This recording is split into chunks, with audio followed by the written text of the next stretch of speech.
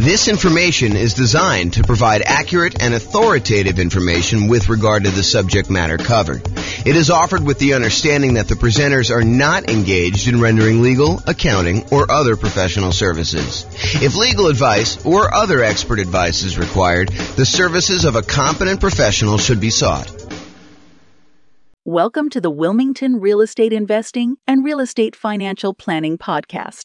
Learn all about investing in real estate in Wilmington, North Carolina, with a combination of real estate financial planning and modeling with numbers specific to Wilmington, plus syndicated, more generalized recordings of live and pre-recorded real estate investing classes, not all of them specific to Wilmington. Be sure to stay tuned after the podcast for a message from our sponsors. Sweet. All right, so quick turn and flipping properties. Really basic definition here. We're buying properties, we're adding value in some form or another, and then we're going to resell the properties. And it's usually as quickly as possible, although there's some variations where we slow them down. So adding value, before I get too far into this, I want to kind of classify this a little bit more. So I think a lot of people are familiar with this idea of buying a property, going in, putting a new roof on or putting new carpet in, updating the kitchen, adding bathrooms, rehabbing the bathrooms, those types of things. But adding value doesn't always have to be that. And I'll even go off on another tangent for a second here. There was a period of time, many years ago now, where I used to cater to fix and flip investors. That was like my niche. I was a real estate broker, and that was my main strategy, is I would cater to real estate investors. And I'll tell you a little bit more of the story, because tonight would be the night to do it. Most real estate brokers, they work this way. They go and they kind of do marketing in order to find clients. The client comes in, they say, hey, listen, I'd like to buy a property that has this kind of characteristics. And then the real estate agent would go try to find those properties, go show them those properties, help them write a contract in that property, and then help shepherd them through being under contract to closing. I was like, fix and flip deals are much harder to find, especially in a hot market. They're a lot trickier to do, and I'm not going to work that way. What I would rather do is I would use skills in order to find properties that are hiding in plain sight and more unusual fix and flip opportunities, or more fix and flip opportunities, or doing marketing in order to find off-market fix and flip opportunities for clients. And so instead of a real estate agent who would go and say, okay, you're going to hire me, we're going to have a buyer's agent agreement, and then I'm going to go help you do this, I said, that's not how I'm going to work, because those guys get paid when they close on a deal. What I said to them is, look, what you're going to do is you're going to write me a check up front. You're going to pay me a retainer. And from the retainer, I'm going to charge you hourly for the work that I do in order to find you fix and flip deals. And I'm going to analyze the MLS for undervalued properties and show you opportunities that you probably didn't know existed. But I'm going to charge you hourly for that. When you eventually do go buy a property, and I don't do this anymore, by the way, but when you go finally buy a property, and you use me to buy the property, whether it's on the market, inside the MLS or outside the MLS, then I will earn a commission on that. And any money that you paid in up to that point, I will credit you back. So it's not like you paid any more. It's not like you paid, $10,000 plus the retainer and hourly. You basically paid the same fee, except because a lot of people say they want to do fix and flips and then they don't close, or there's a lot of work involved in doing fix and flips up front, that sometimes you get to the point where they're like, sorry, I wasted your time, but I'm no longer interested, things have changed or whatever they're doing. I was like, I'm not doing it that way. So I would actually help people do this, and I'd find those strategies that way. And one of the reasons I tell you this is, one of the secret things that I found with properties is a lot of people they look for very distressed properties that need a lot of work, that are smoke damage or water damage, or they got mold, or they got asbestos, or they had meth in them or something like that. There were some other ones that were hiding in plain sight. And the best way I could describe this, as one example, this isn't the only way to do it, but one example of this was grandma's property. So you'd go find a property that was in a 30-year-old neighborhood that was in perfect grandma condition. It was like you walked in and it was like pristine 1980. Everything looked brand new. There was plastic runners on the ground where grandma decided she didn't want to walk on the carpet, so she would do that. She would never use the kitchen. Everything looked exactly perfect. But it was really outdated. And so a lot of times those properties were fix and flip opportunities where you could go in and you could update things that was 1980s grandma into modern day stuff, and there was a big enough spread where you could make those work. And so they were sort of unusual fix and flip opportunities that not everyone was thinking of. And that was one of the examples that we would use, because I would take I'm not going to go off on too much tangent, but I would download all the data from the MLS, and then we would actually run the analysis on them in order to find properties that had below normal price per square foot, or we would look at what the taxes were and try to find undervalued properties that way. So there are a bunch of different things we were doing that way. So I guess what I'm trying to say is adding value isn't always what you immediately think of when you think of fix and flip. It could be these more unusual grandma type properties as one example, or it could be a liquidity issue where someone needs to sell very quickly and they're willing to sell at a big enough discount, but you could almost put it on the market as is and sell it for a higher price. And the only reason that they were willing to sell it for you wasn't that there was anything wrong with the property. You didn't need to add value and you didn't need to go in and fix stuff up. It was you were adding value by adding liquidity to the marketplace. Does that make sense? That it's not always just swinging a hammer, or replacing carpet, doing kitchens, doing upgrades. Make sense, everybody? Okay, cool. So typically, we're buying properties, adding value in some form or another, then we're reselling properties, and it is primarily used as a means of generating income. We'll have a slide here in a second where we talk about real estate investing versus real estate entrepreneurship, and this is a real estate entrepreneurship type activity. You're in the business related to real estate. You're someone who's going in and you're trying to find deals, do labor, whether it's yours or managing someone else doing the hammer swinging, carpet replacing, upgrading kitchens, or managing someone, or doing it yourself, or managing someone. And so you're in the business. It's an entrepreneurship activity. So it's a job. You're getting paid to do this labor. So realize if this is like the class that you want to do, this is the strategy you want to do, that you are really looking at a job. This is not like a passive wealth building strategy like a lot of the other ones we've taught so far, like buy and hold, or nomad, or house hacking, or things of that nature. Make sense, everybody? Okay, cool. I run a really informal class. If you got questions, go ahead and interrupt. I probably will ask you to use the microphone, and Rachel has volunteered to be the microphone runner tonight. She told me earlier that she said, I would love to do that job. So, yeah, because you're going to ask a lot of questions anyway. All right, so exceptions. So I'm going to go over what I think is a generalized way of doing fix flip, kind of quick turning properties. But there's all these weird exceptions, and there's no way I could cover every single one of them. So, if you come to me and you say, but what about this, James? Yeah, I'm sure there's some exceptions to that, and feel free to bring them up if you want to. But this is not the only way to think about it, but I've tried to think about it from a pretty comprehensive way, and I've tried to do it in a more most common sort of way rather than these really obscure cases, okay? And also, beware, just because you think that you don't think there's a chance that X can happen, doesn't mean that it won't happen. So this is designed to be like a starting point discussion to help you make better investing decisions on your own with additional knowledge, but make sure you do your own research. Do not rely on me solely as your kind of like business person who taught you how to do this. All right. Quick turn and flipping variations. So I listed out what I consider to be the 4 major quick turning, flipping kind of like strategies, variations on this strategy. So there's the most traditional one. That's buying a property, adding value, and reselling as quickly as possible. A lot of times you'll go in, you'll get a hard money loan, you'll do rehab on the property, you'll upgrade the kitchen, replace flooring, and then you'll immediately put it up to sell with the intention of making a profit from doing all that. But then there's 3 other ones as well. So I classify another one as live-in flips. And live-in flips for me is when you buy a property as an owner-occupant, you move into the property, and you get owner-occupant financing in most cases. So a lot of times you're buying like a property with 5% down, or 3.5% down FHA loan, or 3.5% down FHA 203K loan, which is like the rehab version of the FHA loan that allows you to finance the purchase and also the repairs. Or the conventional version of that, there's a conventional 5% down rehab loan as well.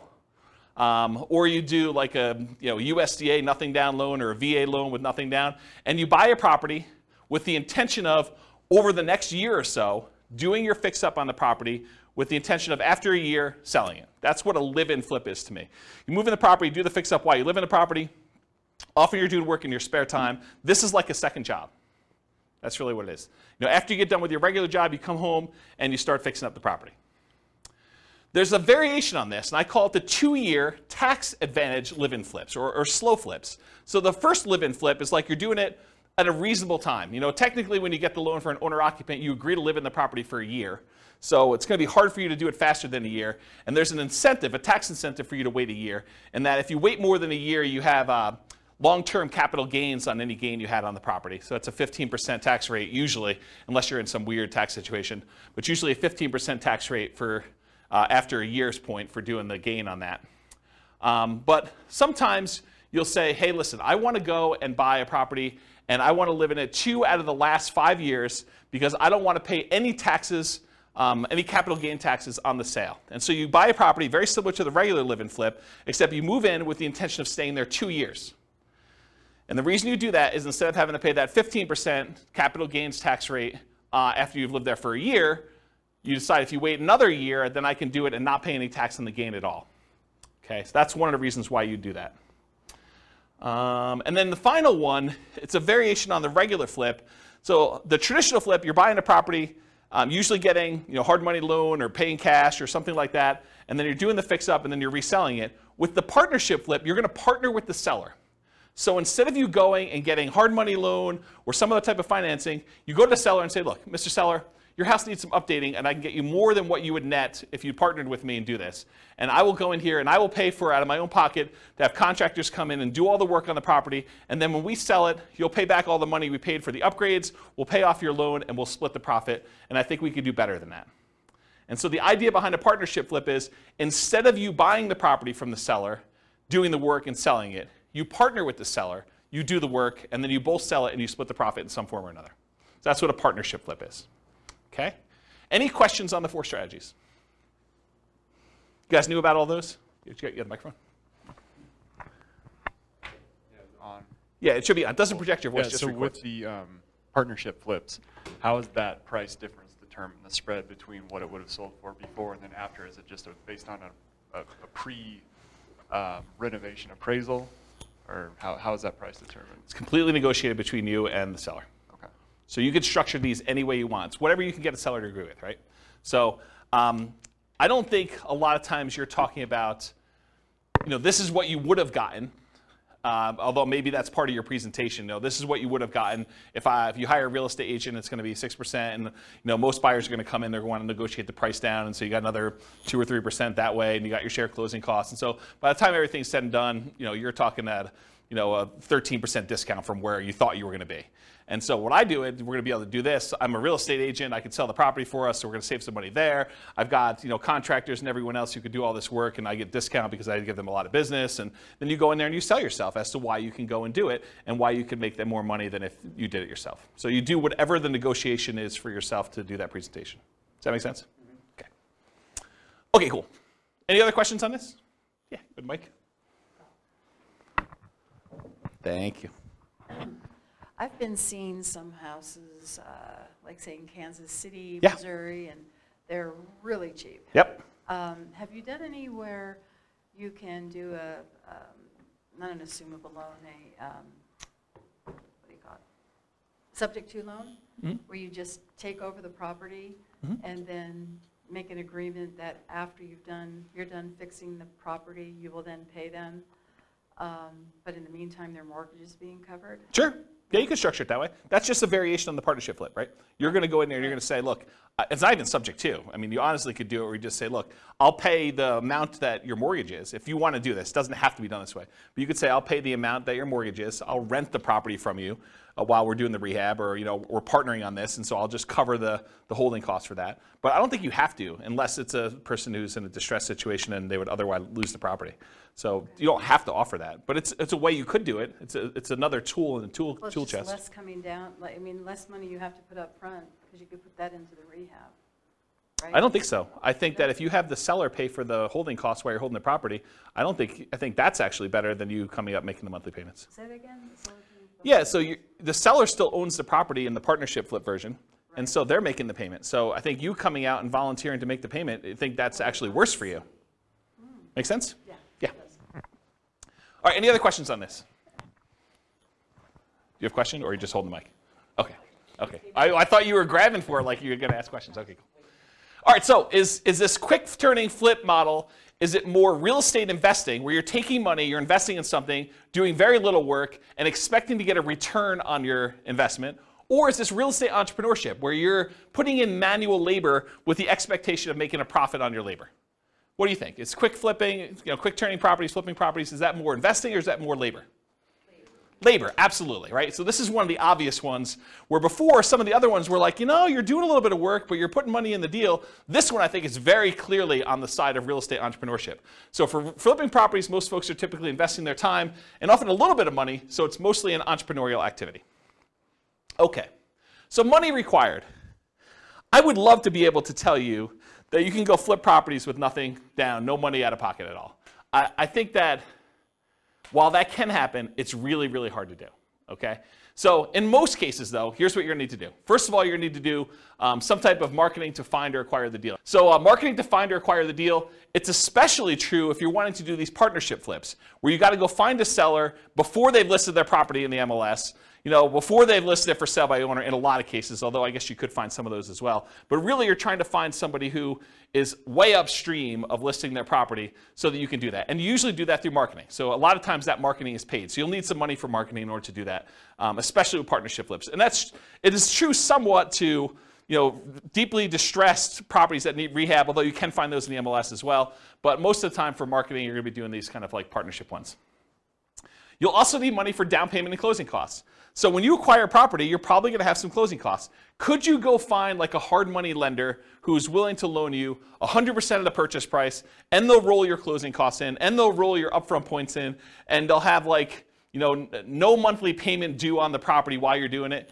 Yes, you can if you can get a good enough deal where you're doing that, but I think that would very limit the deals that you could do. You'd have to really only do the creme of the creme, the kind of like top deals where you can get the biggest discount and where you can make that work. And I think if you want to do more deals, you want to do more deal flow, you'll probably need some money for some type of down payments. So in some cases, you might be able to do it with no down payment. For example, you bring in a money partner, or you do a partnership flip, or you find an exceptional deal and using a hard money lender, it doesn't require down payment. So those are like the dream cases if you're trying to do this with no money. In most cases, though, you will need a down payment. There's a lot of hard money lenders that they're like, hey, look, I want you to have some skin in the game. Or I'm willing to go up to whatever this loan to value is. You're not able to quite get a property at that loan to value, but it's still a profitable deal to do. And so you probably need to have a little bit of money in the deal if you do those. So in a lot of cases, you'll need that down payment. Some hard money lenders may require anywhere between 0 and 20% down. I've not seen any more than 20, but it's possible you could find someone who's more than 20%. Or conventional loans, you could do these kind of conventional non-owner occupant loans as little as 15% down with PMI, although it has to be in good shape. It has to be a property that you can get a conventional mortgage on. 20% or more for properties that qualify for conventional financing, and not all will qualify. So if it doesn't have the basic stuff that a property needs, the kitchen doesn't work, doesn't have bathrooms, things like that, or it's uninhabitable, you're going to have a hard time getting a conventional loan. But grandma's property, you can get a conventional loan on because it looks perfect. You went and looked at the property, you're like, there's nothing wrong with this. I can move in. Okay. Also, you can do live-in flips where you could do that with nothing down, a VA loan or a USDA loan. Those are nothing down loan programs. Or an FHA loan, 3.5% down. And there's an FHA loan that allows you to do rehab costs included with the loan. That's the FHA 203K loan. And then that would be 3.5% down.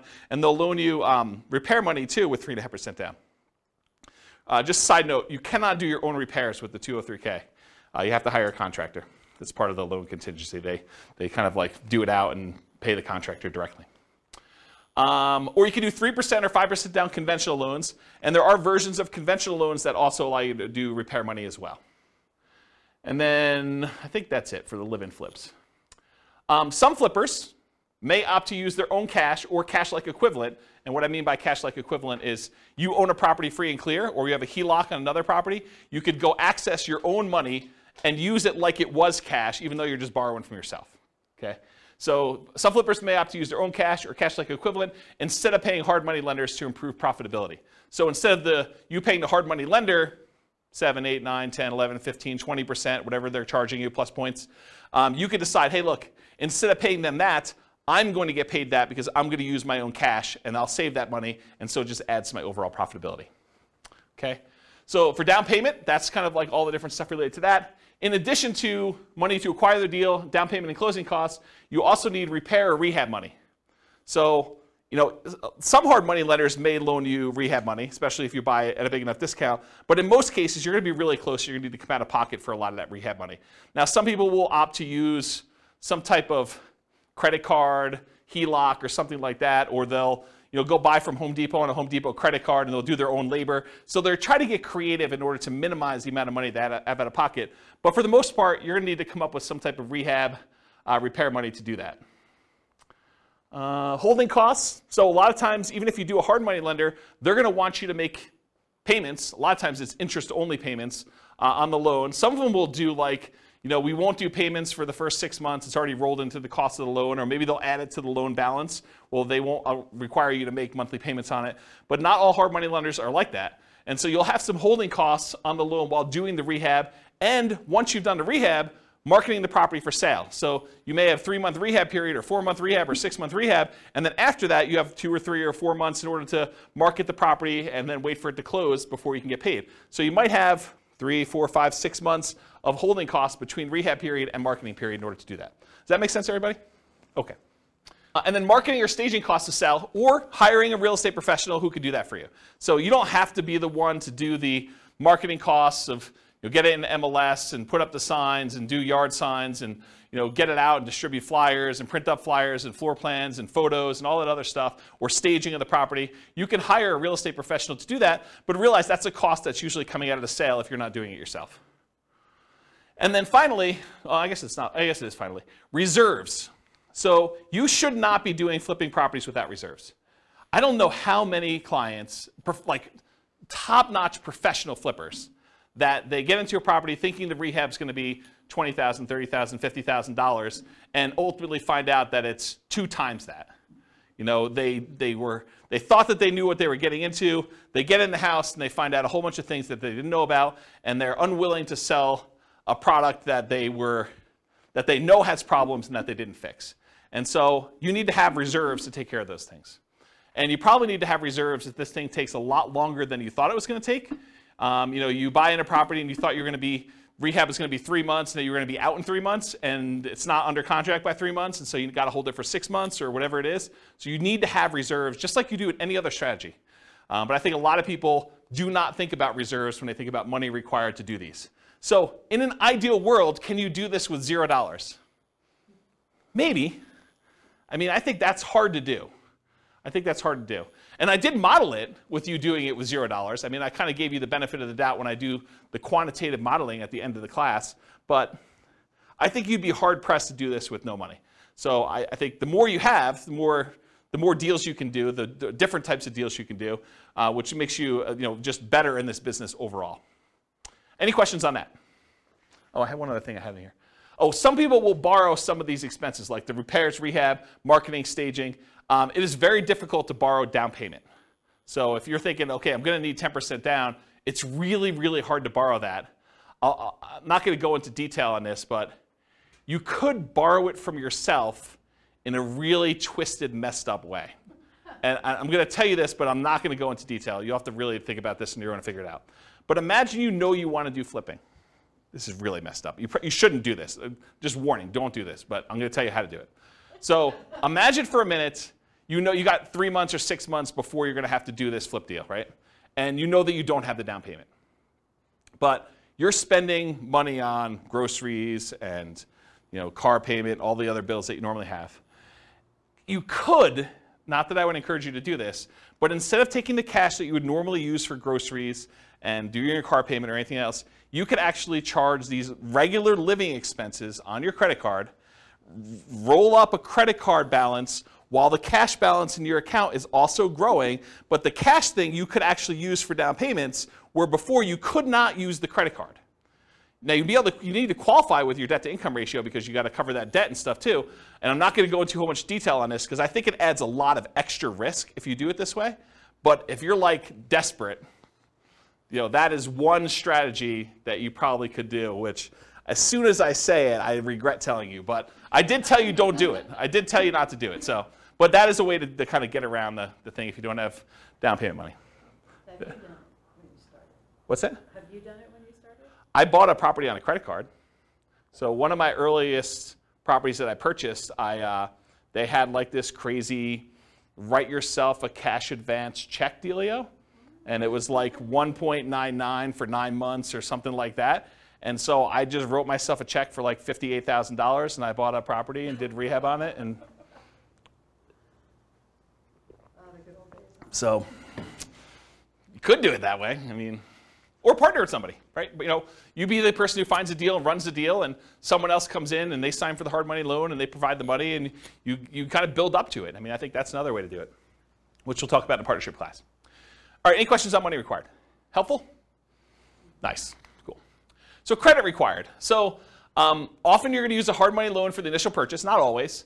And most hard money lenders are going to look at your credit score in some form or another. You'll hear like, you could buy this. You could. The late night TV guys are like, you could do these deals where, we're not going to look at your credit. Hard money lenders, they really care about the property. They're doing a collateral loan on the property where the property is the security for the loan. So it doesn't matter where your credit is. You could have filed bankruptcy or foreclosure, or have a 0 credit score and you can get these loans.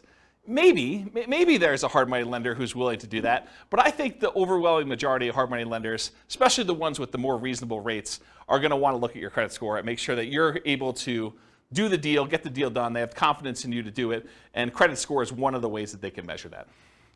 Make sense? If you're going to do conventional financing, if you're going to go in and buy a property and do like one of these conventional loans or something like that, typical credit score for that is 640. Oftentimes, the better credit you have, the better your interest rate's going to be on those. And then for these kind of less common situations, the live-in flips, it's owner-occupant financing. And you can go as low as 580 with the FHA loan in order to do your credit score with that. There may even be some exceptions where you can go lower than that with really unusual, exceptional situations. But go talk to a lender. They'll tell you this stuff. So that would include stuff like FHA, including the 203K loan, VA financing, USDA, conventional, including the conventional rehab loans, provided the property can qualify. So the property needs to be able to be in good enough condition where you could buy it that way and purchase the property. With a partnership flip, you may not need credit score at all. If your partner is going to qualify you for the loan, you don't need to do it. So in that case, it may not be required at all. And if you're buying without a loan, all cash, credit score is not required. And realize, just because I wrote these numbers up here, you can't go to your lender and say, James told me that it was this number. You need to ask them what the qualification is for their loan products at that time, because they may change. Loans are changing right now a lot. In case you didn't hear the news, interest rates rose by 0.75% today. So another big jump today. All right, any questions on credit required? Sweet. Skills required. So the primary skills required for flipping properties are, number one, you got to be able to find deals. Got to be able to find deals. That's a skill that's required. You also got to be able to estimate rehabs or know someone who can. You either got to be able to do it yourself or you got to be able to get a contractor in there who can estimate the rehabs for you. Got to be able to figure out acquisition financing, hard money lending, private lending, the conventional financing, live-in flip financing, whatever it is that you're using to acquire the property, you need to know about the financing. You need that as a skill.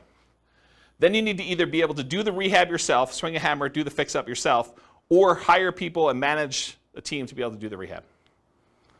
And then you need to be able to sell the property. Those are the primary strategies, the skills required in order to do quick-turn flipping properties. And of course, the skills of rehab can vary depending on whether you're doing it yourself or you're going to hire someone to do it. If you're going to hire someone to do it, you need to be good at management. You need to be able to hire managers, stay on top of them, make sure they get the job done right, know how to pay them, know how to structure all that. And then selling properties may be you hiring someone else to do it or you doing it yourself. So another way, you either need to be managing them or doing it yourself. So different skills. Any questions on skills required?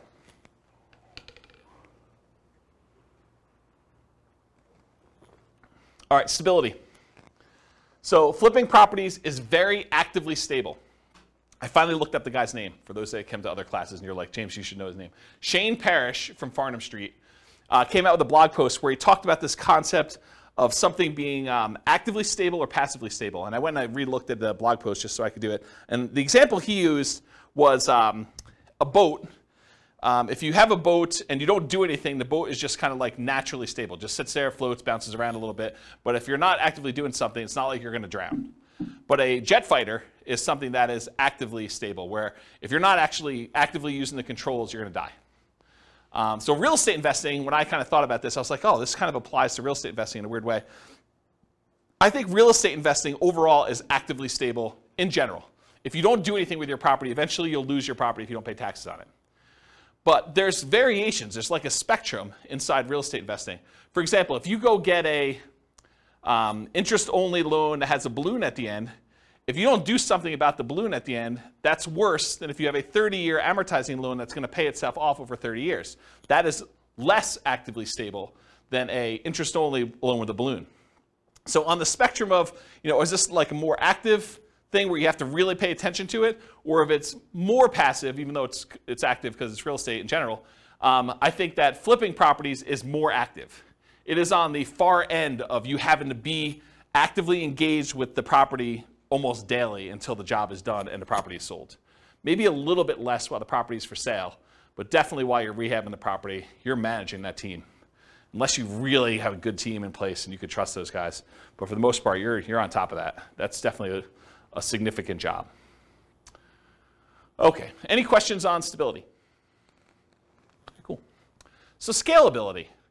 Is flipping properties going to make you Elon Musk rich? Probably not, right? It's not super scalable. I mean, there's some advantages to it because you can get big chunks of money, but it's not like wealth building. And I got a really good slide. I think it's the second to last slide tonight, where I talk to you and I compare how much money you make buying a rental property versus how much money you make flipping properties. And it's an interesting comparison. I'll kind of show you that. But as far as scalability goes, flipping properties, it's often limited to deal flow. You got to find good enough deals where you can buy them at a discount, put in the value, and then resell them. So from that perspective, it's harder to scale. It usually slows down your acquisition speed. It can be done with relatively small amount of capital that can usually be reused after a deal. So you go in there, you put up some money, put up some rehab money. In most cases, you're getting all that money back, and so you could reuse it on the next deal that you do. So from that way, it is scalable, right? Because it's not like you need to dump 20% into a property and leave it there as you do with like buy and hold properties. So you could reuse the money and kind of keep cycling it in through. Since it requires a lot of manual labor, it's typically not considered a scaling wealth building strategy directly, but many people will use the profit from their fix and flip deals in order to acquire long-term wealth with rental properties or nomad or house hacking or whatever in parallel. So they'll go ahead and use money from their flips in order to fund down payments for doing other strategies. Does that make sense? Okay. Any questions on scalability? Cool. Risk exposure. So I think flipping properties has a medium risk rating. And for those that watched, so those that were here for other classes, you're like, James, does your risk rating ever change off medium? Turns out Burr was high last week. So you'll see that when you see the podcast episode. But so a lot of these are medium. And there are different reasons why this one's medium too, because flipping is different risks than I think that buy and hold, nomad, and house hacking had. And it shares. One of the reasons Burr had so much risk is it combines both the strategies. It's got all the risk of doing rehab in it, and then it's got all the risk of doing buy and hold because it's both strategies. And so that's one of the reasons why it's high. It's got twice as much. So for risk tonight though, for flipping properties, fix and flips, there's rehab risks. So you're going to do your rehab on a property, and a hurricane hits, doesn't hit your property, but the price of lumber triples. Well, that's an additional risk. Or your contractors get all pulled off to do another project, or you expected to do a rehab in a kitchen. Once you kind of pull the kitchen out, you realize there's mold, and now you got to do mold remediation in the property. Or you happen to test for meth because after you buy the property, you are talking to the neighbor like, I'm finally glad someone bought that meth house, and that those meth dealers are no longer here. And you're like, what? So, I mean, there's stuff like that happens. So you have all the rehab risks, although that could happen with anything.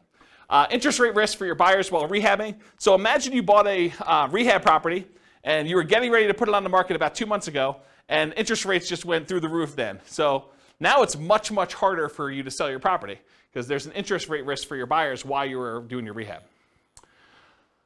Price decline during rehab risk. So sometimes markets turn. There was a market was going a certain way, and then all of a sudden it shifted, and now it's much harder for you to sell, or the prices started to go down. And you're holding the property thinking, I can do better, and the market's kind of dropping out as you're holding on.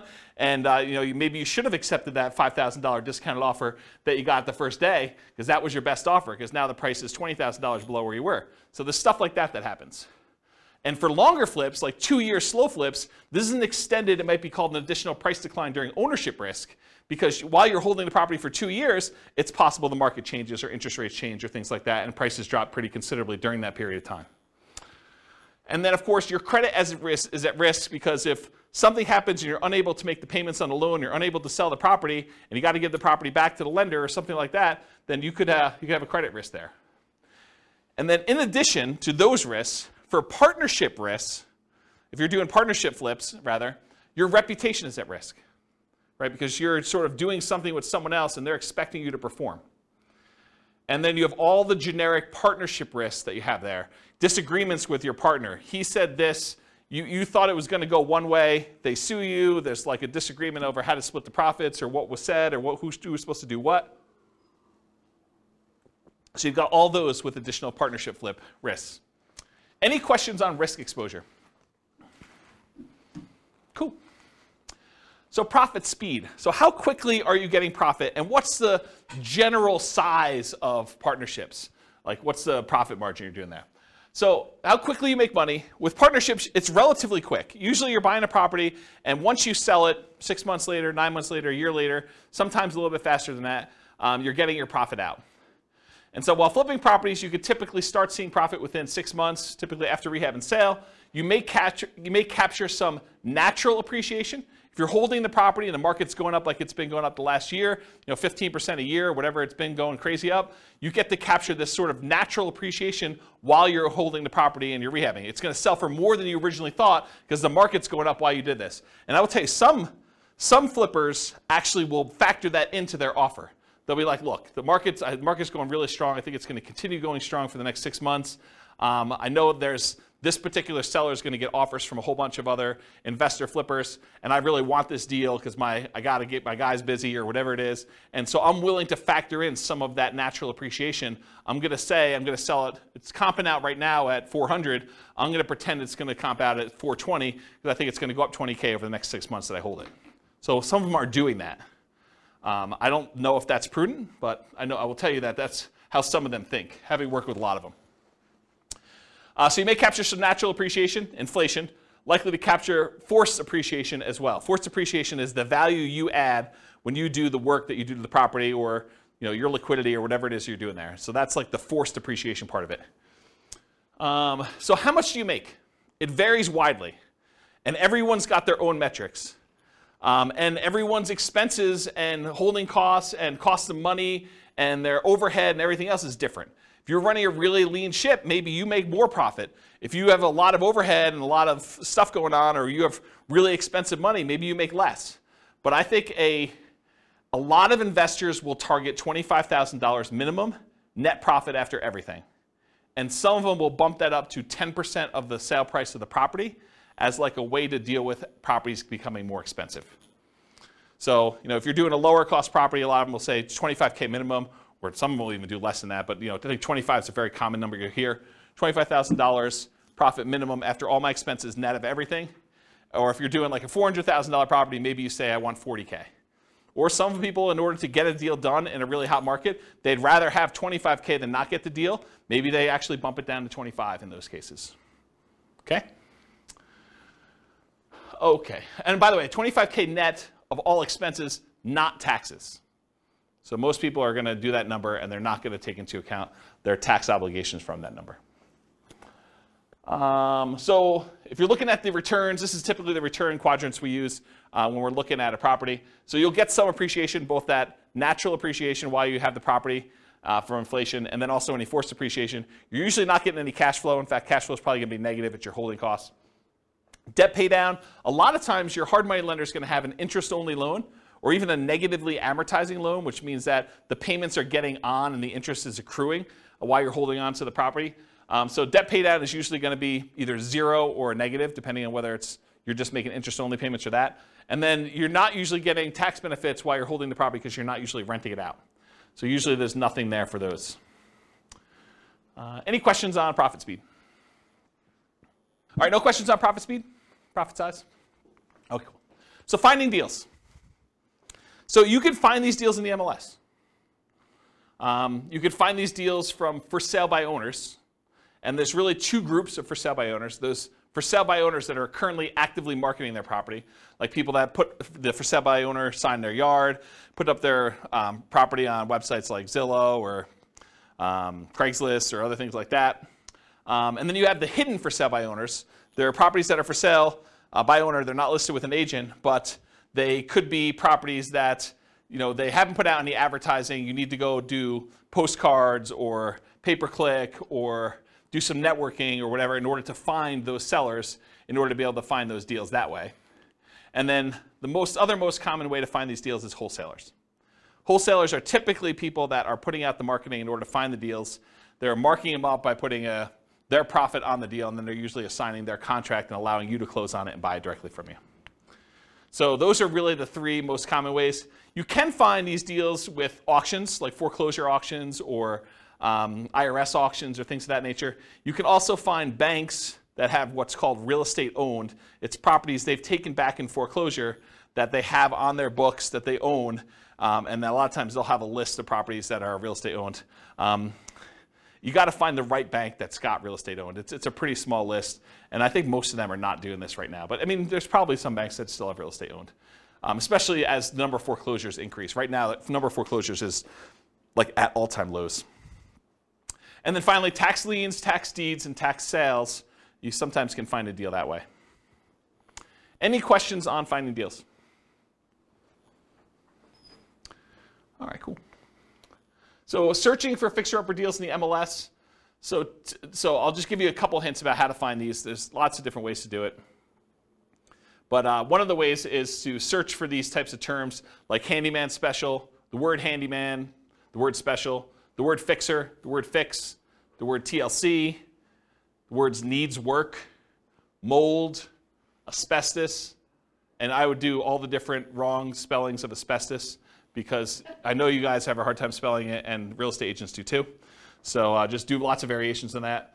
Damage, fire, smoke, water damage, all those types of words in order to try to find these inside the MLS. And you're going to come up with a lot of false positives, right? Like you're going to do a search for fire and it's going to say, backyard fire pit. And that's not really what you're looking for, right? You're looking for fire damage or something like that. But you'd rather get the false positive and be able to say, okay, I'm going to pass on this than to miss one that really had fire damage. Or meth. I don't think meth's on there. That's another one. What's that? Will they put that in there? It's a meth house? Sometimes. Yeah, you're supposed to disclose. Yeah, the question was, will they put in there that it's a meth house? Yeah, if they have meth and it has not been remediated, they're supposed to disclose that to you. So yeah, putting it in there definitely could come up with some properties. Quick question, if they don't disclose it, and you purchase it, can you sue them because they didn't disclose it? It's a big deal. Yeah, so I'll say it for the mic. So the question was, if you buy the property and they didn't disclose it to you, can you sue them? You could sue anyone for any reason, right? I mean, so yes, you can sue them. Now you got to go prove that they knew. So good luck with that. If they really did know and it was obvious and there was evidence of it, they tried to have it remediated, or they were the ones that did the meth themselves, and you could prove that somehow. I mean, yes, you could probably do that. So here in Northern Colorado, I'll kind of go off topic here for a minute. Here in Northern Colorado, if somebody has a house that was contaminated with meth, and they do remediate it to the state level, they do not then need to disclose anymore that it once was contaminated with meth. And it says so right in the contract. So just realize that if the property did have meth, it was remediated to the state standards, they no longer need to disclose that it had meth at one point, which I'm not sure I personally would like to live in a house, even if it was remediated, that had meth at one point. Okay. I'll add one more thing to this. It's not on the slide, but so I was reminded of this when I was telling you the story at the beginning of the class, which I didn't really intend to tell you, but I guess I did anyway. So one of the other things we would do is I looked at all the different ways. One of the things that I did, where do I start the story? One of the things I did to try to find fix and flip deals is I went through and I looked at, I don't know, whatever it was, 20 years of MLS data. And I looked for pairs of transactions. So somewhere where a property was purchased in the MLS, and within 6 months later, that property was sold again. And so then I would go find, okay, this was a pair of transactions for the exact same address. And so I'd find that pair, and then I would have what I would refer to as the fix and flip, the pre-fix and flip house, and then the post-fix and flip house. And I could do a whole bunch of data analysis on that. I can go look at, what's the spread, like how long were the properties listed for, how long they stayed on the market, what the typical discount was when they made an offer on the first one, what the typical premium or discount was when they resold the property, how long it took to resell. So I can look at a whole bunch of data. But one of the things I wanted to do, now that I had these fix and flip pairs, I wanted to go look at all the initial transactions and try to find out ways that I might be able to identify those that were not obvious.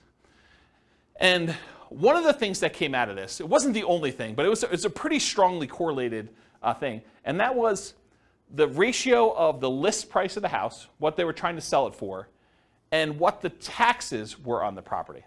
Because taxes are a proxy for value.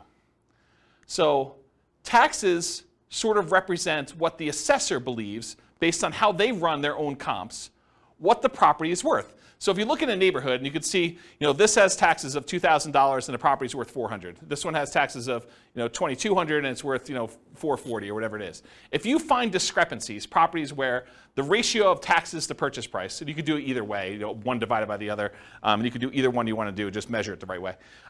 If you find ones that are outliers to that, that could be a first pass, even if it didn't have any of these special keywords in it, and it would otherwise seem like, without you going and running comps on every property, this is a really quick way to whittle down that list. And so you could export the list of properties in the MLS if your MLS allows you to do that, and then do a ratio, download the spreadsheet where they have taxes, property taxes, and then do the thing for list price, and then do some type of calculation, and then sort them by that, and then look at the top 5 or 10 or 20 or whatever properties there are, or just go through and order by those. And that was actually a relatively good way, having looked at data for a whole bunch of these pairs of fix and flip properties, for you to go identify properties that might possibly be undervalued in some way or another. Or you could also find properties where the taxes were abnormally low because there was some type of homestead exemption or senior exemption or something like that. And so you find some of those too. But some of those are also grandma's properties, right? Like the homestead exemption where it's been kept pristine for 30 years, that is another way to kind of identify grandma. So I'm not sure that's the worst way to look for. Any questions on that not intended to be covered topic? Sweet. You guys got a whole bunch of bonuses. So market conditions. Oh, wait, question. Oh, dumb question. Well, I don't know about those. I didn't say there were no dumb questions. I didn't say you could ask dumb questions. Go ahead. So I know I know how to look up property tax information on homes, but Sure. Can you look up if it's homestead or senior discount? Is that listed on? I don't know. I've never looked it up that way. Okay, because I sort them by the ratio of taxes, and that's how I'd look at them. Okay. And I wrote software to do it. I wasn't even doing it manually. No, I understand that. I was just like, can you actually figure out that's why it's lower or not? That was one of the things I was trying to. No, I don't. Maybe you can call that in the assessor and see what they say. Yeah, I don't know. I never looked that up. They don't have to pay that much. Yeah. Yeah. All right, cool. Any other questions? All right, so market conditions. So where does this strategy shine? Like, what's the best market to do fix and flips in? So it's got to be a market where you can buy properties that need work at a discount. Right? If you're thinking you could do it in our current market, well, our current market 6 months ago, that's really hard to do. It's hard to buy any property without paying a premium over asking price and find a property that needs work. Can you still do it? Probably. There's exceptions to every rule, as I said, but it's much harder to do that. If you want to do any type of volume or scale, it's tricky to do. There are other markets that are much easier to find distressed properties that you could do fix and flip with. The other warning I'll add about this is sometimes the reason you can get very distressed properties at a big discount is because it'd be really, really hard to sell them even if they were fixed up. So I think you want to find properties that you could both buy them at a discount and that you see ones that have been fixed up that are actually selling in that neighborhood and at a decent price. You got to look at the comps of what you could sell for in order to make sure you can determine those. All right, so ideal market conditions where you can buy properties that need work at a discount, value add opportunities in some form, and then markets with strong demand. You definitely need some demand in order to do it. It's not enough to buy it at a discount. You also need to be able to sell it in a reasonable time for a reasonable price. It is challenging in low buyer demand markets. It's also challenging in very high buyer demand markets where it's hard to get a discount on anything. Any questions on that? Very cool. Accessibility or availability of deals. These can be hard deals to find. Not as hard as BRRRR properties. BRRRR properties are harder to find than fix up. Why? Anyone know? Because BRRRR properties, you need to both find a property that would qualify as a fixer-upper, but then it also has to be an amazing rental after you buy it and do the refi. So those are even harder to find. Fixer-uppers, you could buy properties that wouldn't be good rentals and sell those. So they can be hard to find, although slightly easier than Burr, I told you that. Watch out for strong availability. Might mean that it can be harder to sell in a reasonable time. And some markets are much easier than others.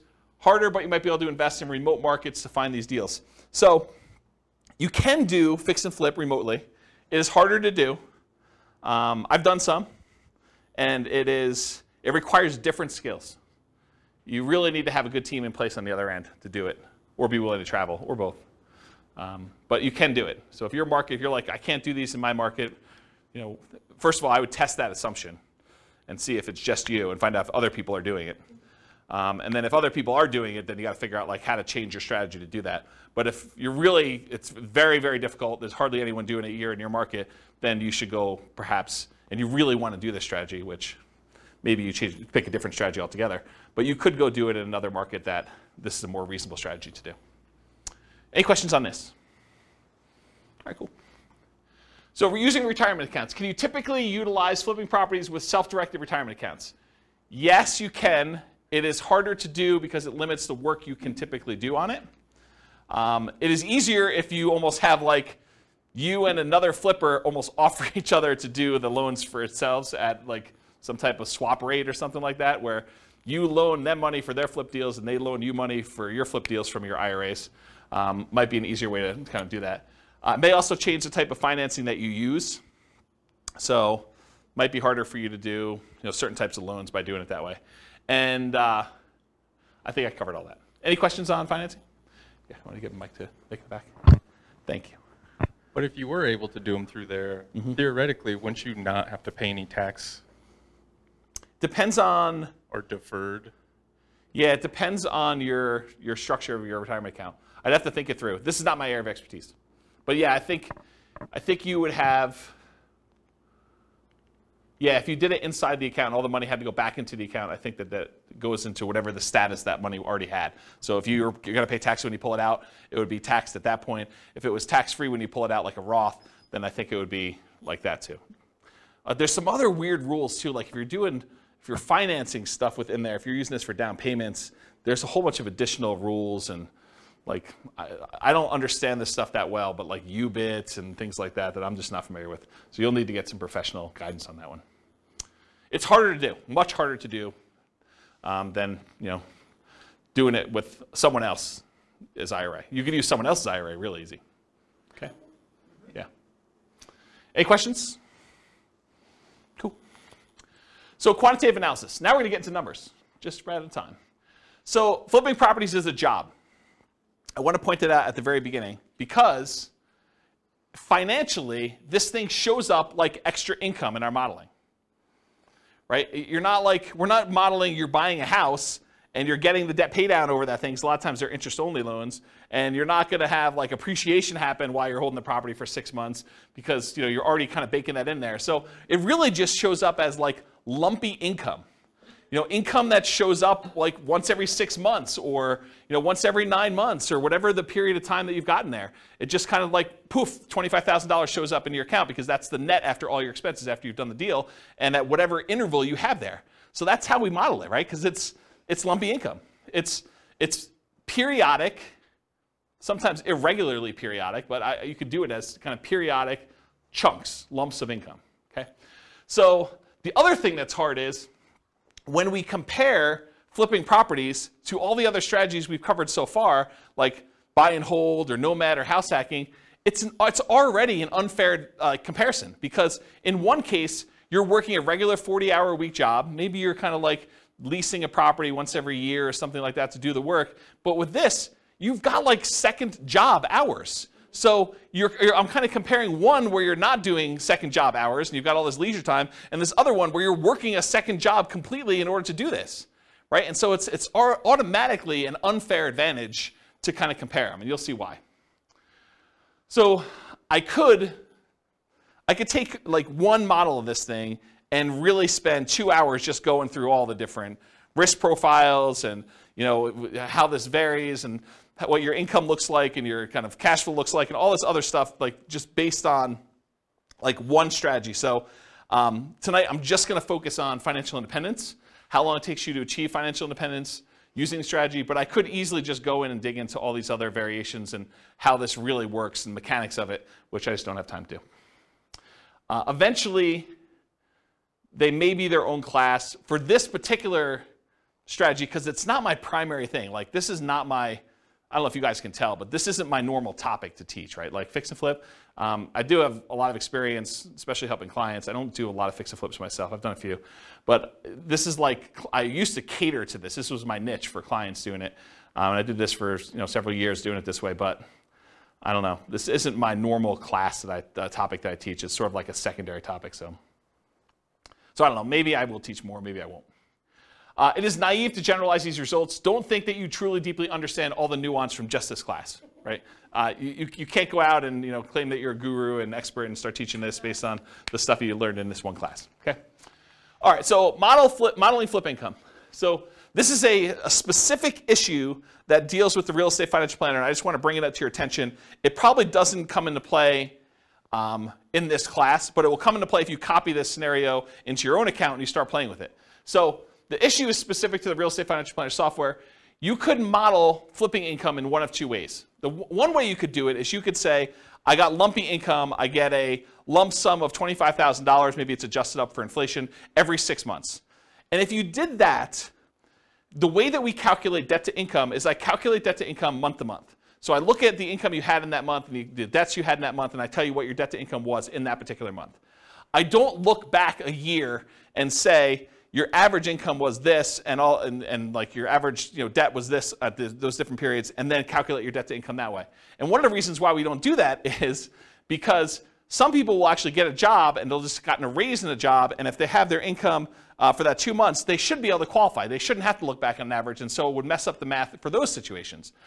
So you could either do this lumpy income, which means the month you got that extra $25,000, your debt to income looks amazing because you got $25,000 of extra income. It drops your debt to income way down, and so it could look like you qualified to buy houses really easily that month.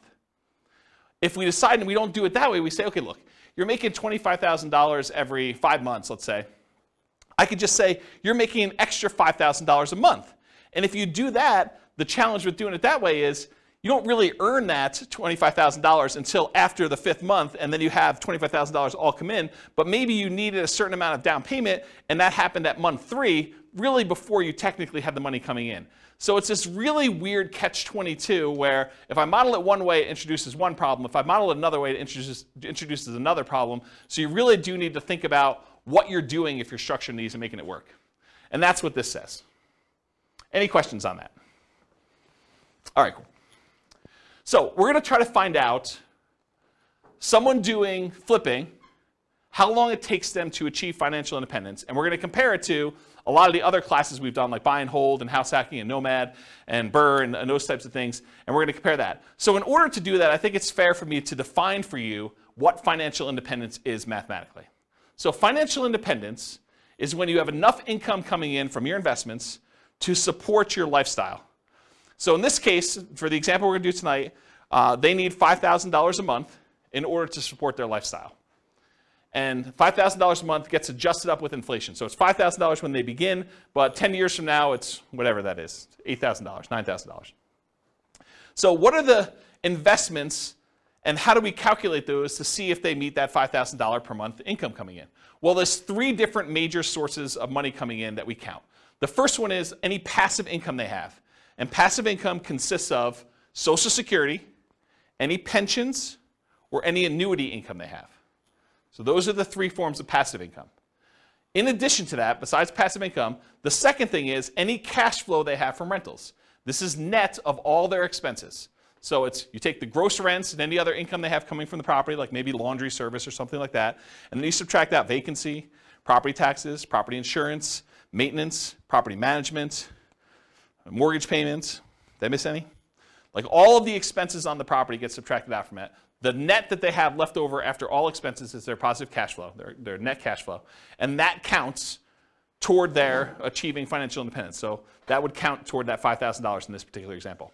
And then the third source is any money that they have invested in stocks or bonds or something like that, it does not include their equity in their property. Their equity in their property is something completely different. You don't count this in number 3. Equity kind of indirectly contributes to their cash flow. Because if you have a property that's free and clear, then it cash flows a little bit better. But the third one is any money they have invested in stocks or bonds or anything like that times whatever their safe withdrawal rate is. In this case, we're using 4%, but 4% of the amount they have invested in stocks, for example, divided by 12 because it's monthly, that would count toward their $5,000 a month income. So passive income from Social Security, pensions, annuities, any positive cash flow net of all expenses from rental properties, and then in addition to that, 4%, their safe withdrawal rate times whatever money they have invested in other assets, not real estate equity. Okay? So when all of those combined add up to be $5,000 a month adjusted for inflation, that is when we define that they have achieved financial independence. They're able to live off their passive income of some sort. Make sense? Their investment income. All right, cool. So if this person, which it's a couple, and I took out the assumptions because I got tired of covering them, but go listen to the previous podcast, and we talk about like all their situations, I believe. But basically, if this couple took their money, and I think they were saving $1,000 a month, and they invested it, they did no real estate at all, they invested in stocks, it would take them 40.17 years in order to achieve financial independence. Okay? If they did buy and hold properties, if they just bought a one owner occupant property, if they bought 10, 20% down payment rentals, it would take them 31 years almost. So if they just did stocks, it would take them 40 years. If they just bought 10, 20% down payment rentals, they saved up money when they got a down payment, they bought that rental, they save up more money when they get that one, they buy another rental, and eventually get to the point where they have 10. They end up being financially independent in just over 30 years, 31 years almost. If they bought 25% down payment rentals, they'll be able to do financially independent in 29 years. So they save a couple years by doing 25% down. If they do 15% down, it's the same as if they put 20% down, 30.83 years. If they bought one owner-occupant property, didn't buy any rentals, and they invested in stocks otherwise, it would take them 33 years to achieve financial independence. And there's a whole bunch of other ones that I'm not going to go through.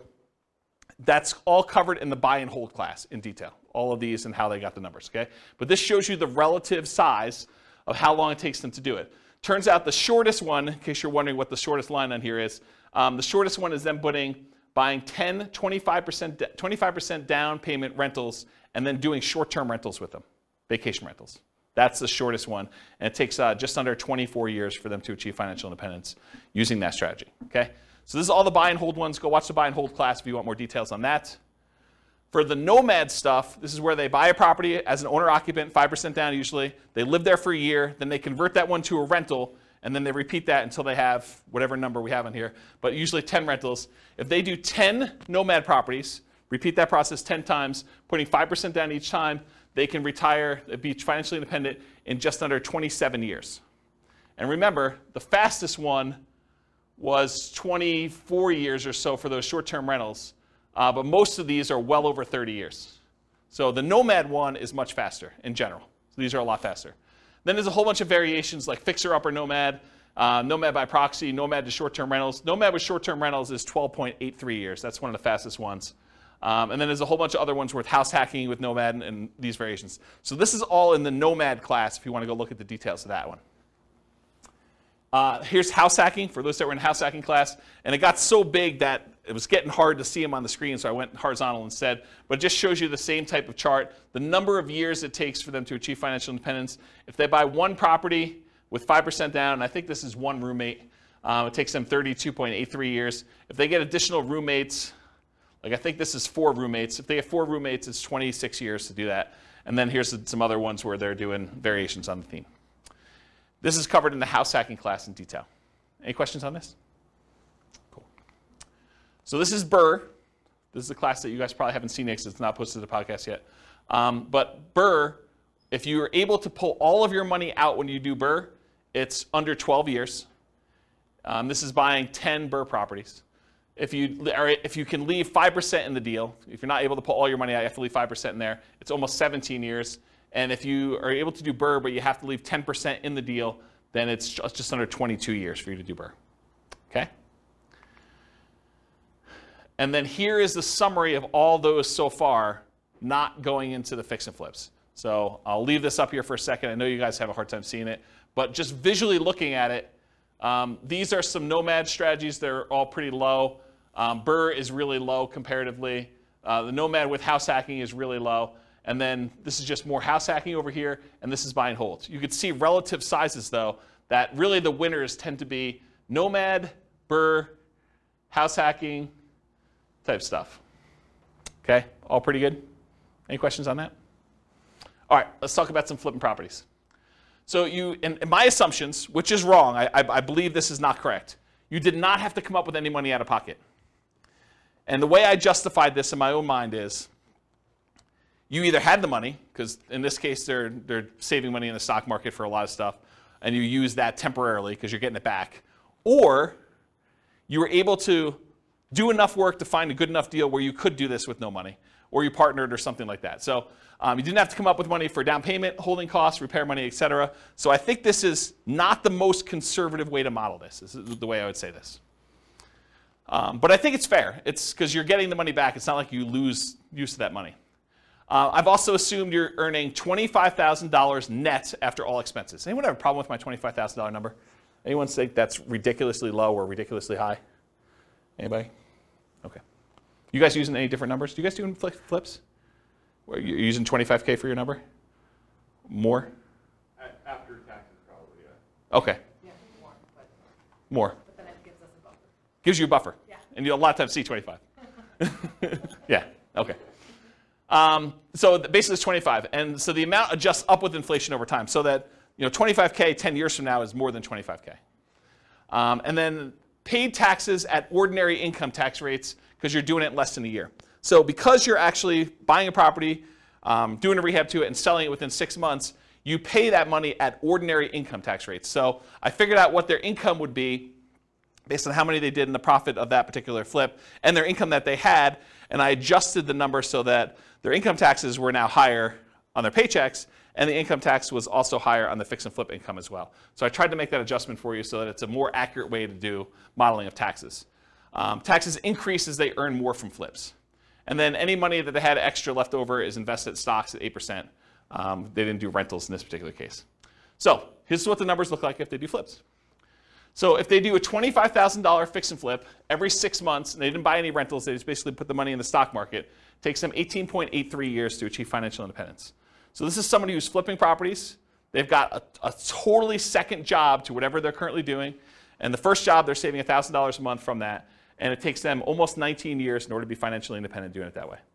And the equivalent from before, I thought, was it 40 years? It was about 40 years for someone just doing stocks without doing the flips. But this is like having a second job that's bringing in an extra $50,000 a year. And they were making $72,000 a year from their job to begin with, total, combined between the two of them. Okay, so if they did 30K flips every 6 months, that would be about a year and a half faster, 17.25 years. So you increase your profit a little bit, it speeds it up. If they're doing a $35,000 flip every 6 months, that's 16.08 years. If you happen to do $40,000 flips every 6 months, that's 14.83. If you do $45,000 flips, it's 13.67. And if you're able to do $50,000 flips every 6 months, that's an extra $100,000 a year in flip income. It's basically working a second job in order to do 2 flips like that each year. That's 12.83 years in order to do financial independence. Any questions on this? You assume they do the work, or the mic? part of the cost? Where's the mic? It doesn't necessarily have to be a full-time. What was the question then? Oh, it wasn't a question.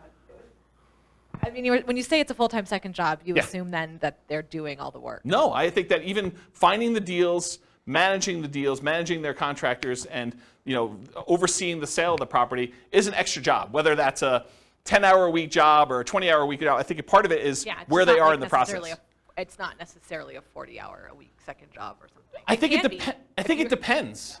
I definitely have had clients that this was their job, like they were doing this, and they were, I don't know, going and previewing homes to make sure that they had the comps right, and there's all that stuff that you don't think of that takes time up.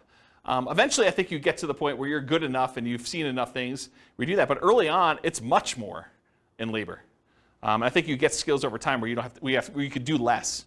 But especially you have teams in place and you know all the stuff you buy from Home Depot or Lowe's or whatever you're doing, you get some economies of scale and expertise practice. All right. So what if instead of doing every 6 months, they did 25K flip every 9 months, or 25K every flip every 6 months, but then they buy 10, 20% down rentals with any extra money that they have, Or if they do 25K flips every 6 months, but then they buy 10 Nomad properties. So what if we did those 3 additional things? Well, they're starred. So if you do 25K every 6 months, but then you buy 10, 20% down payment rentals, 16.17 years. So it's faster than the 18.83 if they just invested in the stock market, but it's still 16 years in order to be able to hit FI for that. What if they did the 25K flip every 6 months, but they bought Nomad properties? That's 12.5 years. And remember, in our modeling, their flip income goes away once they reach financial independence. They no longer have to flip after 12.5 years. So they stop. Okay? So 12.5 years if they do the 25K flip every 6 months, and then they buy 10 Nomad properties. And then if this is they do flips every 9 months, it's 22.83 years if they do that. Versus if they did it every 6 months, it's 18.83. So it's 4 years longer if they only do one every 9 months instead of one every 6 months. Any questions on this? Just as an aside, because you guys have seen several of these classes already, at least some of you have. Do you like this format where we do like qualitative and then we go into quantitative? You guys like that? Okay. All right. Any other questions on this? Okay, cool. Let's talk about live-in flips. So if you're doing a flip, if you live in the property or otherwise, but if you do a flip and it's less than a year, you pay taxes at your regular income tax rate. So if you're flipping a property and you make a profit on it, whatever profit you made on that deal after all your expenses, then that gets taxed at your ordinary income tax rate. And I'm not a tax guy, so go verify this with your CPA. But this is my understanding. If you do the flip for a year, or if you live there for a year and you do the flip, then you're paying 15% capital gains, long-term capital gains tax rates. And there are some exceptions where if you have an income below a certain threshold, I think, maybe even there's one for above, though I don't think so. But I know there's one where if you earn below a certain number, then I think your long-term capital gains rate is actually 0, if I'm not mistaken. But it's a really low income. But otherwise, if it's over a year, in most cases, it's going to be a 15% long-term capital gains rate tax rate. So you could save you a little bit of money on taxes if you wait over a year when you're doing your flips. Although I'm not sure that's incentive enough for you to do shorter ones, and I'll show you that here in a second. If you hold the property for 2 years and you live in the property, this is if you live in a property for 2 out of the last 5 years, then up to certain limits, and there are limits on this. You can't do this with $5 million properties or $5 million gains. I guess it's not the price of the property, it's the gain amount. But if you live in a property for 2 out of the last 5 years, then you do not have to pay anything on your capital gains on the property. So any profit you made on that property, up to some limits, and they're pretty high limits. I think it's like $500,000 for a single person. Does anyone know what the number is? I think it's $500,000 for a single person. I think if you're married, it's even more than that. But that's the amount of gain you get for 2 out of the last 5 years. And then you don't pay any capital gains tax at all on that. So this kind of came up recently for me. I had a client who was, he was working for a builder. He was like the head super for a custom home builder.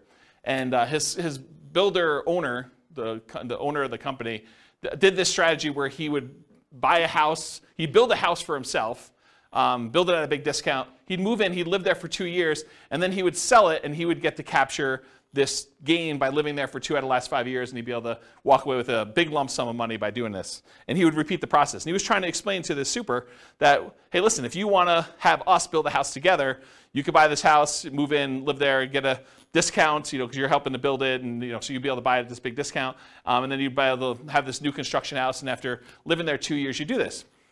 And so he was talking to me about whether or not he should do this 2-year live-in flip or do like a Nomad strategy where you buy a property instead of maybe even buying the one at a discount, where you buy a property that would make a good rental and then you convert that to a rental. And so we were trying to figure out the math of what's better for him to do. And I ran some just back of the napkin math before I even wrote this new code for teaching this class. And the back of the napkin math, I was like, I think you would be better if you could get the discount that you were talking about getting on these new construction properties where you're building with your boss. I think it actually works out better if you flip the property every year rather than waiting for 2 years. I think that you're overvaluing the tax incentive and that you would make more money if you flip twice as many than if you got the tax incentive of doing the one deal every 2 years. And I did some really rough math and I proved that to myself. I'll show you tonight, it's more subtle. There are certain cases where it is true and certain cases where it's not. And I think there's some nuance to it, which I haven't really dug into. It's probably, although I'm probably not going to teach that class, but there probably is a class that one could teach on that topic alone, just going 2 hours on that nuance, but to be determined. So really what I want to tell you about this was, for live-in fixed assumptions, this whole taxation thing about regular income tax rate versus 15% capital gains tax versus no capital gains tax if you live there 2 out of the last 5 years is one of the things we're going to test here. There's no depreciation recapture. So when you own a rental property and you sell it and you got to depreciate the property over a period of time, the amount that you depreciated gets taxed when you sell, unless you do a 1031 exchange and then you just defer that tax until a later point. But you pay a depreciation recapture tax. In this case, they're not rental properties because you're living in them. Unless you happen to have roommates while you're living in them, then you would have some depreciation recapture. But in this case, we're assuming you're living in it, you're not renting it out, and so there's no depreciation recapture tax at all. So there's nothing to do there. And then on the sale, I did 3 different versions of sale too. I said you're going to sell it for sale by owner, and you're not going to pay any real estate commissions whatsoever. You're going to sell it directly, and you're going to keep all the money yourself. So that's one version.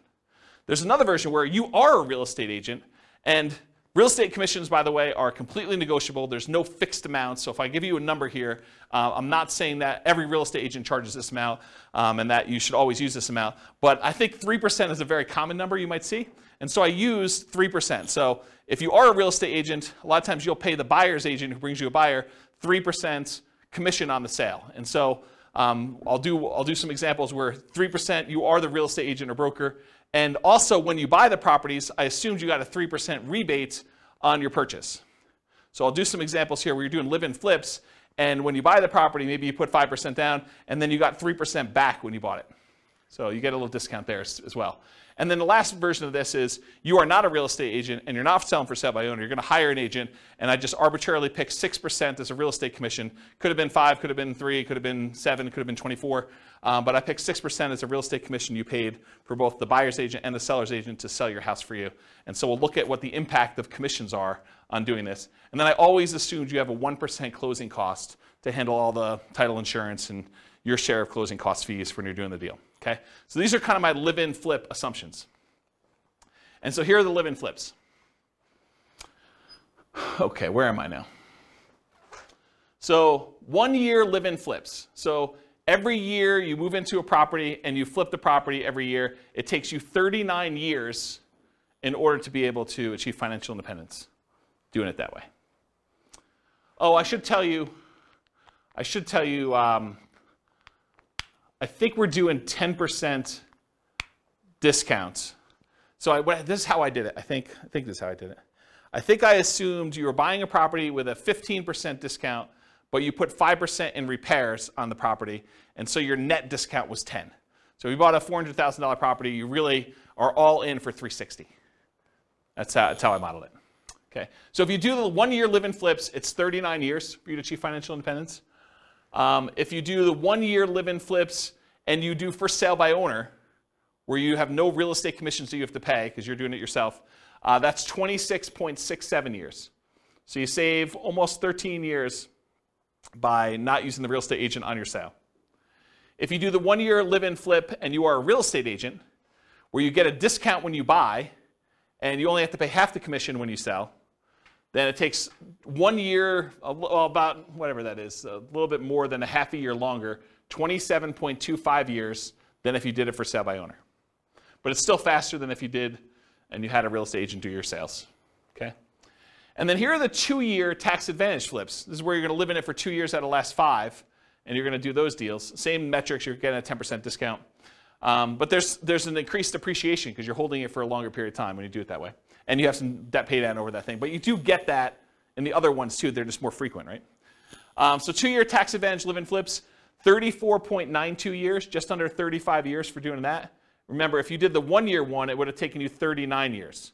So this is one of those examples where I thought it was going to be the other way, but it turns out the 2 year one is tax advantaged. However, that's only if you are paying the real estate agent. If you have a real estate license or you're for sale by owning it, it is the other way, as you'll see here in a second. So 2 year tax advantage live-in flip as an agent, 29.17 years. It's longer for you to do it that way than for you to not do it that way. and then 2 year for you to do the 2 year versus the 1 year, I should say. And then the 2 year tax advantage live-in flips where you do for sale by owner, exact same time, 29.17 years, which is longer. The 2 year flips, either as an agent or when you're doing for sale by owner, take longer than doing 1 year flips where you are also for sale by owner or an agent. If that makes sense. Okay? Any questions on this? You'll also notice live-in flips take a lot more time for you to be financially independent than doing the flips every 6 months and investing in stocks or buying rentals or buying nomads or whatever it is. And because I can, this is all of them on the same chart. And the flips are in this middle section because it's alphabetical. So like somewhere between here and here are the flips. So you can get an idea of relative size of how long it takes.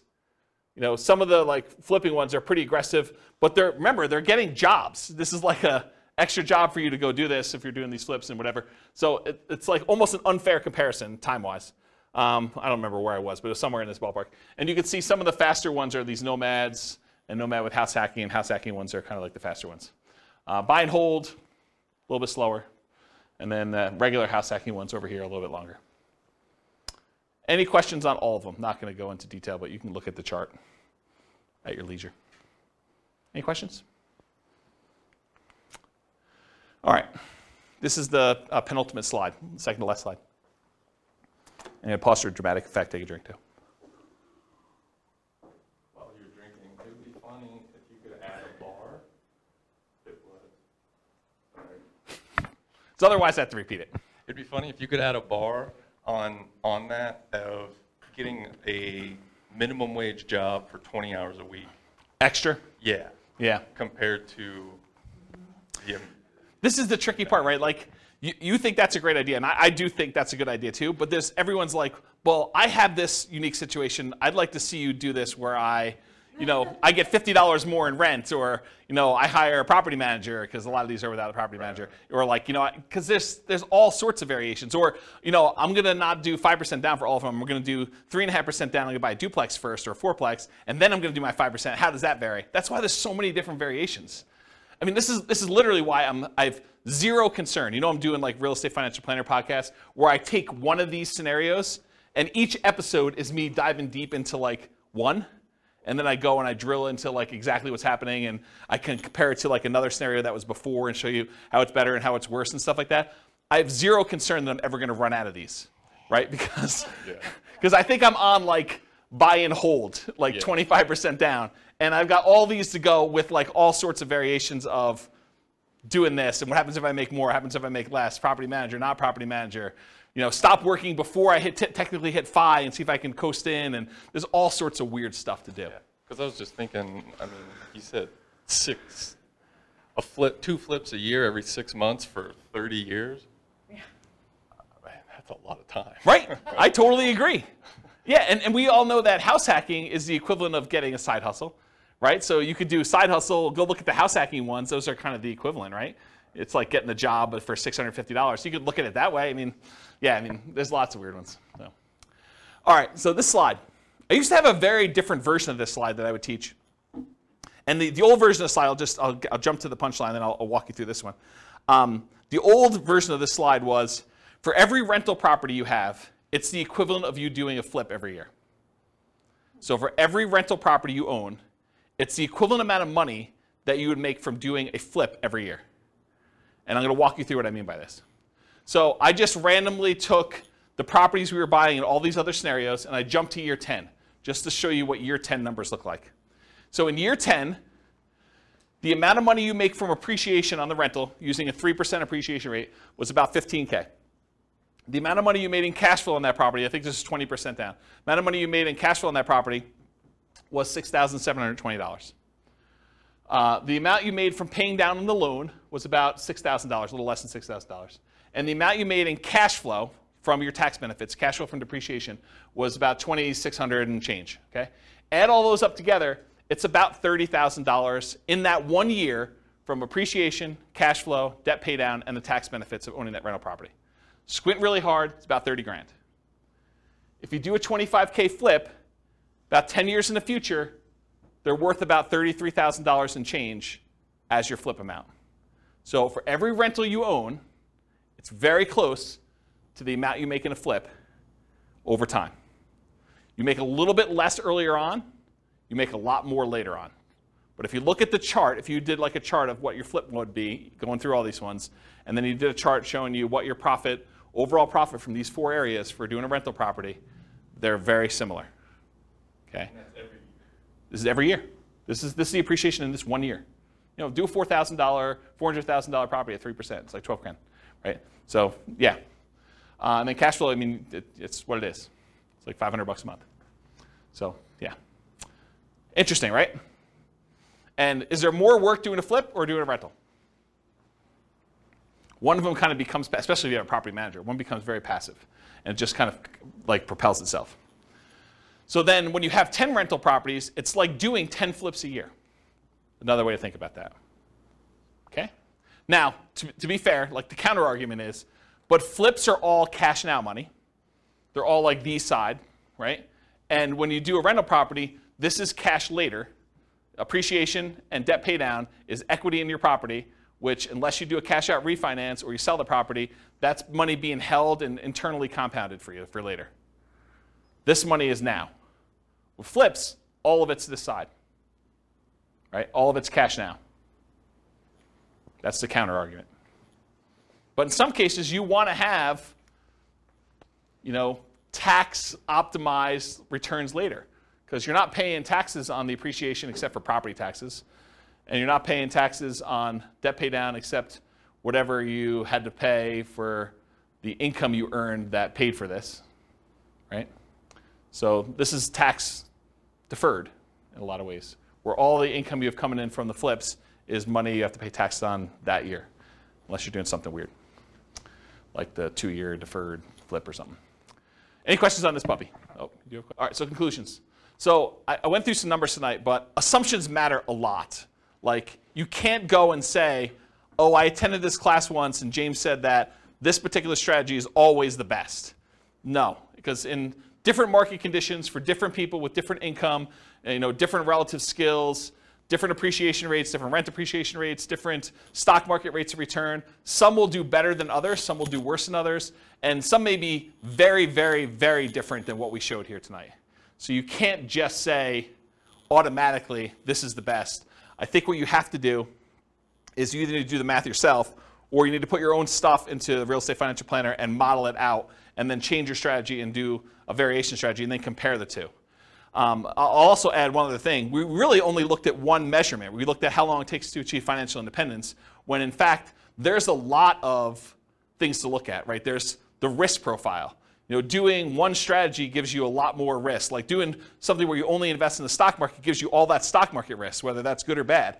You know, doing ones where you're buying 5% down rentals gives you a lot more leverage risk of the real estate. You know, that price resiliency or the equity resiliency and rent resiliency stuff that we kind of talked about at the beginning, where, you know, rents decline, that's potentially problematic.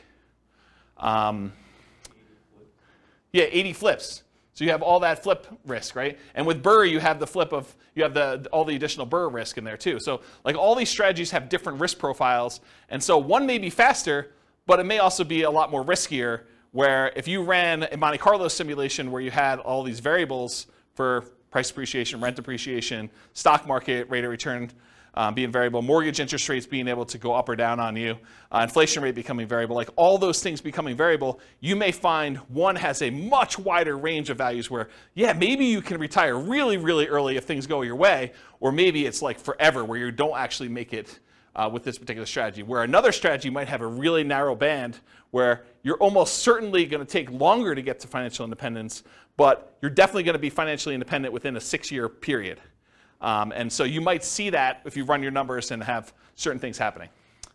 You can go to realestatefinancialplanner.com/model, pick your city, and over time, it's not all done at this point, but over time I will be adding all of these strategies in so that we use the numbers for that city, and you could just copy any of the scenarios into your own account and just start from there with numbers that are very similar to whatever city you're in to be able to do that. Okay. That is the end. You guys have any questions for we're done. Is that helpful? Different than other fix and flip class you've attended? Where they kind of talk about rehabbing and estimating repairs and finding deals and stuff, a little bit different. Good stuff? Yes, good stuff. You guys are really quiet. Wow. Okay. All right, well, if you don't have any more questions, I'm going to end. I will stick around, but I will see you all soon. Thank you all for coming. Bye-bye for now. With home prices up, mortgage interest rates up, and rents up, but not quite enough to counteract the higher prices and interest rates, cash flow on rental properties in Wilmington is harder than ever. Book a call with the Real Estate Financial Planner to apply our proprietary 88 strategies to improve cash flow on your rental. See the show notes for a link to schedule your call and improve your cash flow today. If you're a real estate agent, lender, or professional in Wilmington that wants to help our real estate investor listeners, consider reaching out to learn about collaboration opportunities with this podcast. We'd love to add more value to our listeners by having you assist our investors buy, sell, and finance their real estate investments. See the show notes to schedule a call to discuss collaboration opportunities.